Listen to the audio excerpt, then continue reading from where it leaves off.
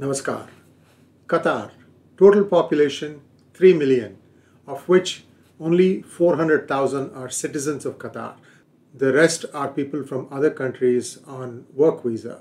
So, what happened?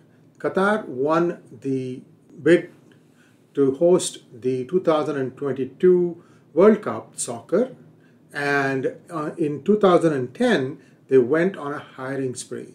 Let's take a quick look at their rise in the workforce. So this is like an approximate population as of today, about 3 million. And you can see in 2010, there was a huge blip of about 22% population increase. And these people were brought in to help with the construction of a new city, a new airport, 7 new stadiums, and a few other things to host this game. So this was their soft power. This was the display of soft power for Qatar, and they decided to go the whole hog. So what happened then?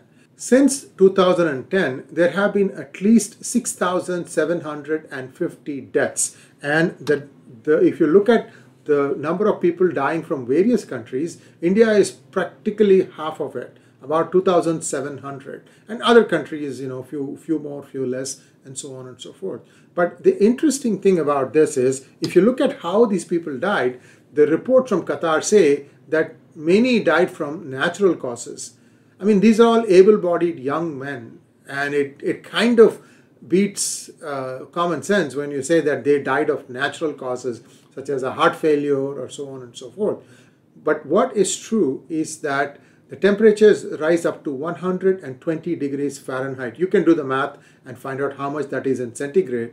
And this is the kind of conditions that the workforce was working in, trying to bring up this whole new city of Qatar that was being built for the sake of hosting the World Cup Soccer 2022. All I'm saying is that there have been many questionable attitudes or practices of Qatar, because they have really tried not explain how so many people, so many young people could have died, and it points to inhuman or subhuman working conditions, or that proper care like shade or enough water facilities and so on and so forth was probably not provided. We're taking an aggregate between 2010 and now, 12 years. And we're seeing that Qatar hasn't really done an adequate job of explaining how these deaths came about.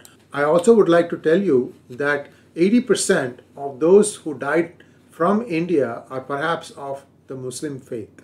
So this is not a point about trying to say, this religion or that religion. This is a point to say that Qatar has had very questionable working conditions for this entire phase, and they haven't really come out with a detailed report on what really happened. There is not much information. All the families back home in India come to know is that their son or their daughter died, in fact mostly son. And this is what has really happened. And for Qatar to try and make it look like they are on the moral high ground is quite laughable.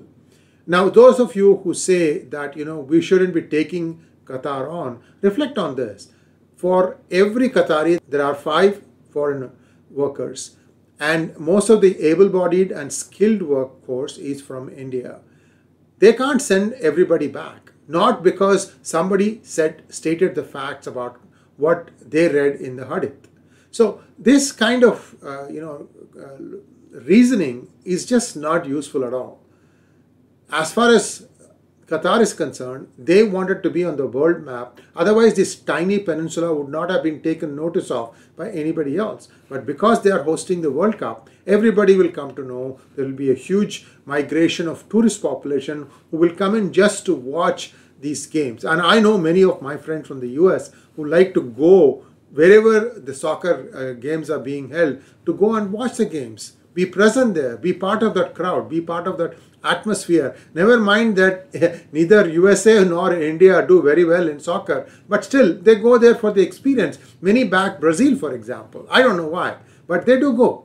So all this now is pointing to the fact that countries such as Qatar, who don't have proper human rights, they don't have proper working conditions, and just because they think that they are paying top whatever the currency is, top dollar, let us say, for the services of the laborers, doesn't mean that they should treat them in a way that leads to their death.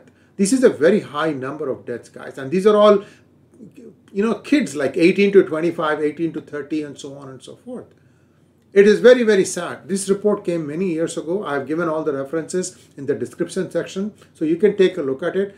The World Cup is starting in November. You can show your concern for the fellow Indians who died, for the fellow Pakistanis. I'm talking this to the Pakistanis, Bangladeshis, whichever country lost however many people. You can at least wear an armband to say that these conditions must improve. I'm not saying that people should boycott watching World Cup soccer, none of that stuff. The point I'm trying to make is make the conditions more hospitable, more easy for people to come and work under. It's a great thing that in Middle East, suddenly Qatar is going to get noticed by the rest of the world. But at what cost is this coming? That's what they need to reflect, and the world needs to reflect. Thanks for watching. Please like, share, and subscribe to our channel, and don't forget to click on the bell button for notifications. Namaskar.